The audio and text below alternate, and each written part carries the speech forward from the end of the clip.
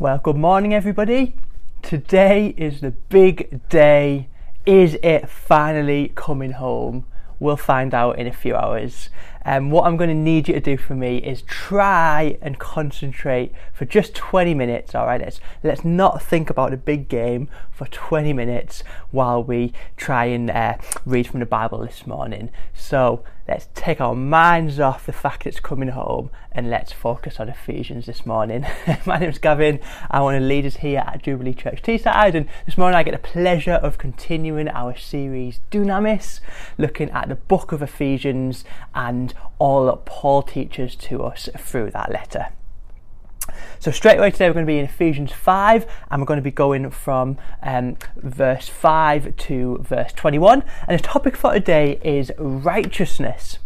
So the plan for today is to teach you a little bit about righteousness. What does this word mean and how can we apply it to our lives? Like many religious words, quite often we can say and think we understand a word like righteousness without really understanding what it means. So this morning we're going to try and put that right and define righteousness a little bit better. So let's read together Ephesians 5 starting from verse 5. For of this you can be sure, no immoral, impure or greedy person, such a person is an idolater, has any inheritance in the kingdom of Christ and of God. Let no one deceive you with empty words, for because of such things God's wrath comes on those who are disobedient. Therefore do not be partners with them. For you were once darkness, but now you are light in the Lord. Live as children of light, for the fruit of the light consists in all goodness, righteousness and truth. And find out what pleases the Lord. Have nothing to do with the fruitless deeds of darkness, but rather expose them. It is shameful even to mention what the disobedient do in secret. But everything exposed by the light becomes visible, and everything that is illuminated becomes a light. This is why it is said, "Wake up, sleeper, rise from the dead, and Christ will shine on you." Be careful then how you live, not as unwise, but as wise, making the most of every opportunity, because the days are evil. Therefore do not be foolish, but understand what the Lord's will is. Do not get drunk on wine, which leads to debauchery. Instead, be filled with the Spirit, speaking to one another with psalms, hymns, and songs from the Spirit. Sing and make music from your heart to the Lord, always giving thanks to God the Father for everything in the name of our Lord Jesus Christ. Great, so let me give you a bit of context as to what we're reading here.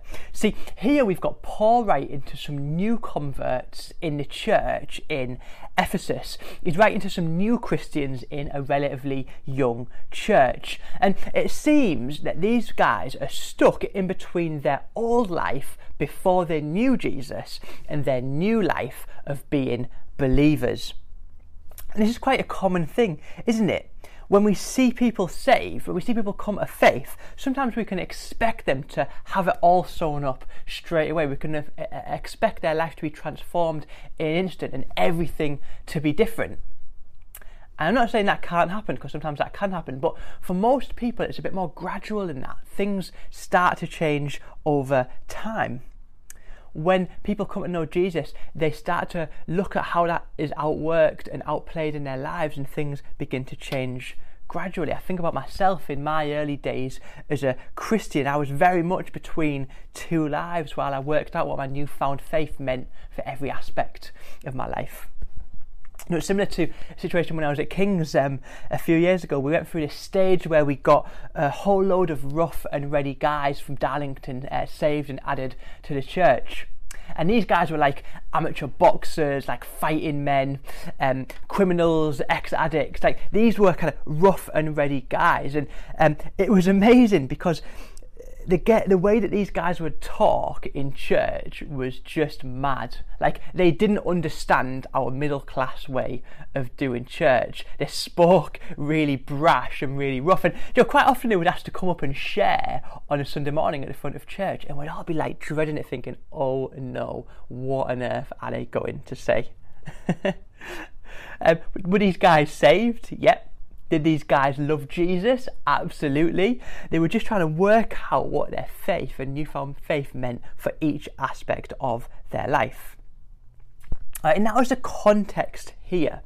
Paul was writing to address these guys who were in the middle of two lives. Like, it's almost like he was saying to them, look, these are the good things that you need to pursue, and these are the bad things that you need to do away with. These are the things that were part of your old life, and these are the things of your new life. He's moved this letter, this book of Ephesians, he's moved it from a theological place to a practical place. This is what it means for you. And the theme for this whole section is righteousness, righteous living. So he's saying if you want to pursue righteousness, if you're going to try and be righteous people, this is how you do it. What do we mean by righteousness, though? Well, a good place to start, as always, and as Amber reminded us a few weeks ago, is by looking in the dictionary and defining the word. So, according to the dictionary, righteousness is acting in accord with the divine moral law, free from guilt or sin, or behaviour that is justifiable or right. And this is a nice description, isn't it? To be righteous, to be made right before God, is to live a life which is in accordance with his will. To live as someone who's righteous is to demonstrate behaviour which is justifiable and right. Now, there's bad news and good news when it comes to righteousness. See, the bad news is that it's not possible for us to attain righteousness on our own. It's not possible for us to act in a way which pleases God. The standard is just too high. It's simply not possible in our own strength to be made right with God on our own. It's not possible. The standard's too high. That's the bad news. The good news is this. Well, righteousness, being right before God, being made right before God, is possible for mankind, but only by the cleansing of sin by Jesus and the indwelling of his Holy Spirit. Do you see that? This is possible for us to be made righteous in front of God through the work of Jesus. That's the good news. We can be made right, but not on our own. Not by doing anything that we can do. We can be made right only through the work of Jesus. 2 Corinthians 5:21 says, God made him who had no sin to be sin for us, so that in him we might become the righteousness of God. We can be made right before God, not because of our behaviour or because of what we do, but because of Jesus. That's it. That's the good news. See, our sin is exchanged for his righteousness. It's a beautiful image, this exchange. It's a backbone of Christianity. We are made right before God because of the work of Jesus. The posh word for it is called justification. We are justified. It's just as if I'd never sinned. That's how God sees us because of the work of Jesus. We're made right once and for all because of what he's done. I hope that's helped you to understand this biblical word a little bit more and help to avoid it just becoming a bit more religious jargon that we kind of use without really understanding it. You see, Paul is saying to the Ephesian church to remember that being born again, being made righteous before God is something which has happened because of Jesus, and nothing can change that. Okay, it's done. It's done. They're made righteous already. That is a work that is finished. But it's something that needs to affect every part of their lives. Yes, this work is done. Yes, they're made righteous. Yes, they're justified. Okay, that doesn't change, but the impact of that should affect every area of their life.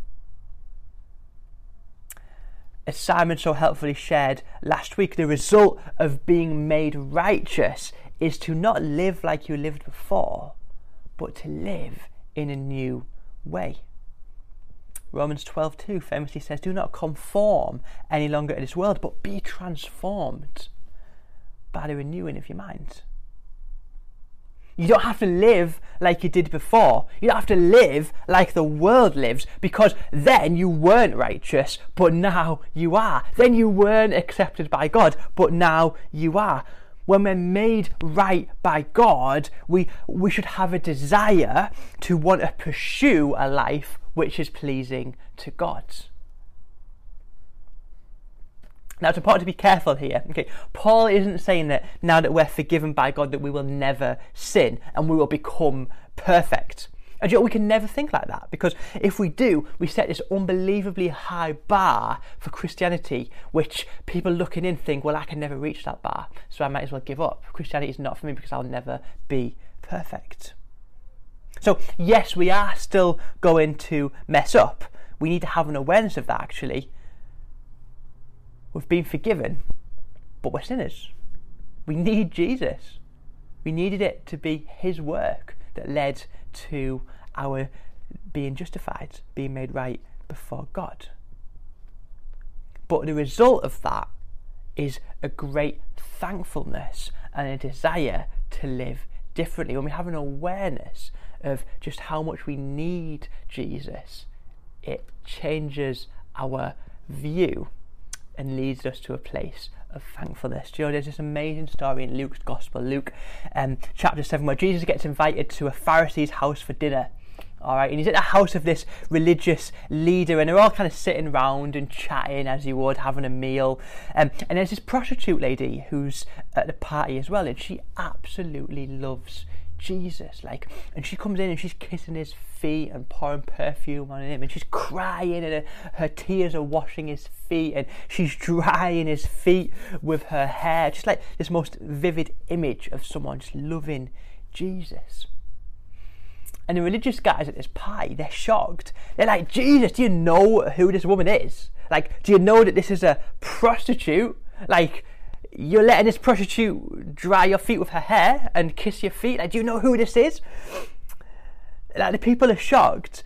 And then Jesus hits a nail on the head. He tells this amazing story about two people who owe money. All right, two people who are in debt and owe money. One of them owes 50 denarii, the other 500. And Jesus says, well, of these two people who owe money, if both of their debts are written off, which one will be more thankful? And everyone's like, well, obviously the one with the biggest debts, of course he's going to be more thankful. And Jesus is like, well, yeah. In reference to the prostitute lady, he replies, her many sins have been forgiven as her great love has shown. But whoever has been forgiven little, loves little. And I think that's an incredible message, because Jesus is encouraging them to think about just how much they need him, how much we need him. We're forgiven by him and called children of the light. And when we think about how amazing that is, we can't help but love him. We can't help but give our all. Why would we want to go back to our old way of living? Why would we want to live like we did before? That's what Paul is saying here. Think about how much Jesus has done for you. Those who are forgiven lots, love lots. Listen, that's certainly been my experience. I think about what my life was like before. I think about my attitude and my personality, the trajectory that my life was on, and I'm just like, wow. Jesus chose to love and accept me. Jesus died for me despite who I am, despite who I was. Yes, you want to bet I'm going to live with him with everything. You want to bet that I'm going to give my all. I'm going to choose to pursue righteousness because I know just how much I've been forgiven. So then verse 11 in this passage is interesting. He says, have nothing to do with the fruitful deeds of darkness, but rather expose them. have nothing to do with the fruitful deeds of darkness. Like, on the face of it, you can make a case here for what Paul is saying. Like, it could sound like he's saying, well, spend all of your time away from sinners. Don't go near sinners. Spend all of your time with Christians. Don't be contaminated by those sinners. And over the years, people have lived by that mantra. If we keep ourselves over here, we won't be contaminated by the darkness. So Christians have had their holy huddles. They've closed the church doors and kept themselves together. They've kept their kids away from any sort of darkness or any sort of negativity. And they've lived that sort of life. And I can empathise with that stance. Yes, we want to protect ourselves. Yes, we do want to be around other believers who can strengthen us and build us up. But Jesus doesn't model that or say that to us, does he? Jesus calls us salt and light. He calls us a city on a hill that can't be hidden. He calls us to go around and be with those who need him the most. He calls our church not to be a museum for perfect Christians, but a hospital for those who need him most. And look, as our Jubilee value suggests, we need to be people who go. We're to go and live as people who stand out. We're to engage with others and shine the lights of being the children of God. That's what we're called to do. We're not called to keep ourselves separate. We're called to go and be around those who need Jesus. Paul sums it up perfectly in Philippians 2:14 and 15. He says, do everything without complaining or arguing, so that you may become blameless and pure, children of God without fault in a crooked and depraved generation, in which you, check this out, shine like stars in the universe as you hold out the word of life. What a calling we have. But the second part of verse 11 is really interesting as well. See, I think Paul uses this as a bit of a rallying call for Christians. He says, have nothing to do with the deeds of darkness, but expose them. I think this is vitally important. Like, yes, we could expose darkness by simply being light in those places and taking our light into dark situations, but sometimes we need more than that. Sometimes we need to stand up and speak up when we see darkness. Sometimes it's not enough just to be light in those places. Sometimes we need to take a stand, and that is why over centuries Christians have been at the forefront of many social action and social engagement initiatives. Orphanages, hospitals, drug clinics, schools, prisoner rehabilitation, all of these have been carried out and driven on by Christians. Why? Because we are called to be light in dark places and expose darkness. Verse 13 says that everything exposed by the light becomes invisible, and everything that is illuminated becomes a light. That's our calling. Listen, the last thing I want to touch on today, the very end of this chapter, starting with verse 15, it says, be careful then how you live, not as unwise, but as wise, making the most of every opportunity, because these days are evil. Therefore do not be foolish, but understand what the Lord's will is. Do not get drunk on wine, which leads to debauchery. Instead, be filled with the Spirit, speaking to one another in psalms, hymns, and songs of the Spirit. Let's end this morning by talking about wisdom. See, remember the context. Paul's speaking to people who are stuck between their old life and their new life. What's his advice to them? Be wise. Be wise. Use wisdom. Like Paul's saying to them, like, these days are evil. You're surrounded by darkness and difficulty. That sounds familiar, doesn't it? And because of that, we need to be on our guard and we need to act with wisdom. The way to try and strive to live righteously, to live a life that's pleasing to God, is to use wisdom. Think about what you're doing and the effect that might have. And then Paul gives them a really practical example, which might I add has been taken out of context for many, many years. He says in verse 18, do not get drunk on wine, but instead be filled with the Spirit. Essentially, he's saying, like, use a bit of wisdom. Don't make the unwise choice to be getting drunk on wine. Pursue Jesus instead. Make him your ultimate goal, because the temporary high that you'll get from the unwise choice will pale in significance in the face of Jesus. Note what Paul's not saying. Paul's not saying, don't look at wine, don't touch wine, don't go near wine, it's evil. No, he's saying use a bit of wisdom. And this is great advice for us as Christians. Engage with others, have fun, but use wisdom. And what's wisdom in this setting? Well, it's being filled with the Holy Spirit. Instead of going after the day-to-day things that define the rest of the world, instead of going over the top and getting drunk, we need to be a Spirit-filled Christians who stand out and choose a different way of living. Pursuing God, that's what wisdom looks like. Hey, it's easy to get drunk on wine. It's easy to blend in with what the rest of the world are doing, but it's often harder to use wisdom. It's easy to follow the patterns of this world. Sometimes a difficult choice is to pursue Jesus. But let me tell you, if you do pursue Jesus, he will never let you down. He's worth it. Listen, wisdom's also about knowing the situations and the things that you struggle with and putting things in place to help you in these situations.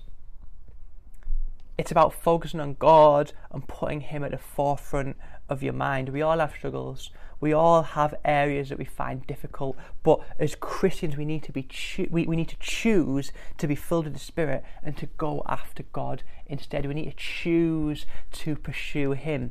Check out this quote from Bible teacher Tom Wright. He says, if you don't want your garden to grow weeds, one of the best ways is to keep it well stocked with strong, sturdy flowers and shrubs. If you don't want your heart and your mind to go wandering off into the realms of darkness, one of the best ways is to keep them well stocked with wise and thankful themes, so that words of comfort, guidance and good judgment come bubbling up unburdened from memory and subconscious. That's so true. Instead of focusing on the areas of our lives that we struggle with and face difficulty with, why not focus on Jesus? Pursue him above all else. Put your mind on him first and foremost. That's what it looks like to use wisdom. Maybe that's your take-home point this morning. Maybe there's an area of your life that you need to start using a bit of wisdom in. Is there an unhealthy friendship or relationship that you need to address? Is there a part of your life that keeps causing you to slip that you need to share with someone else? Is there something that you get in your mind in a habit of focusing on above God?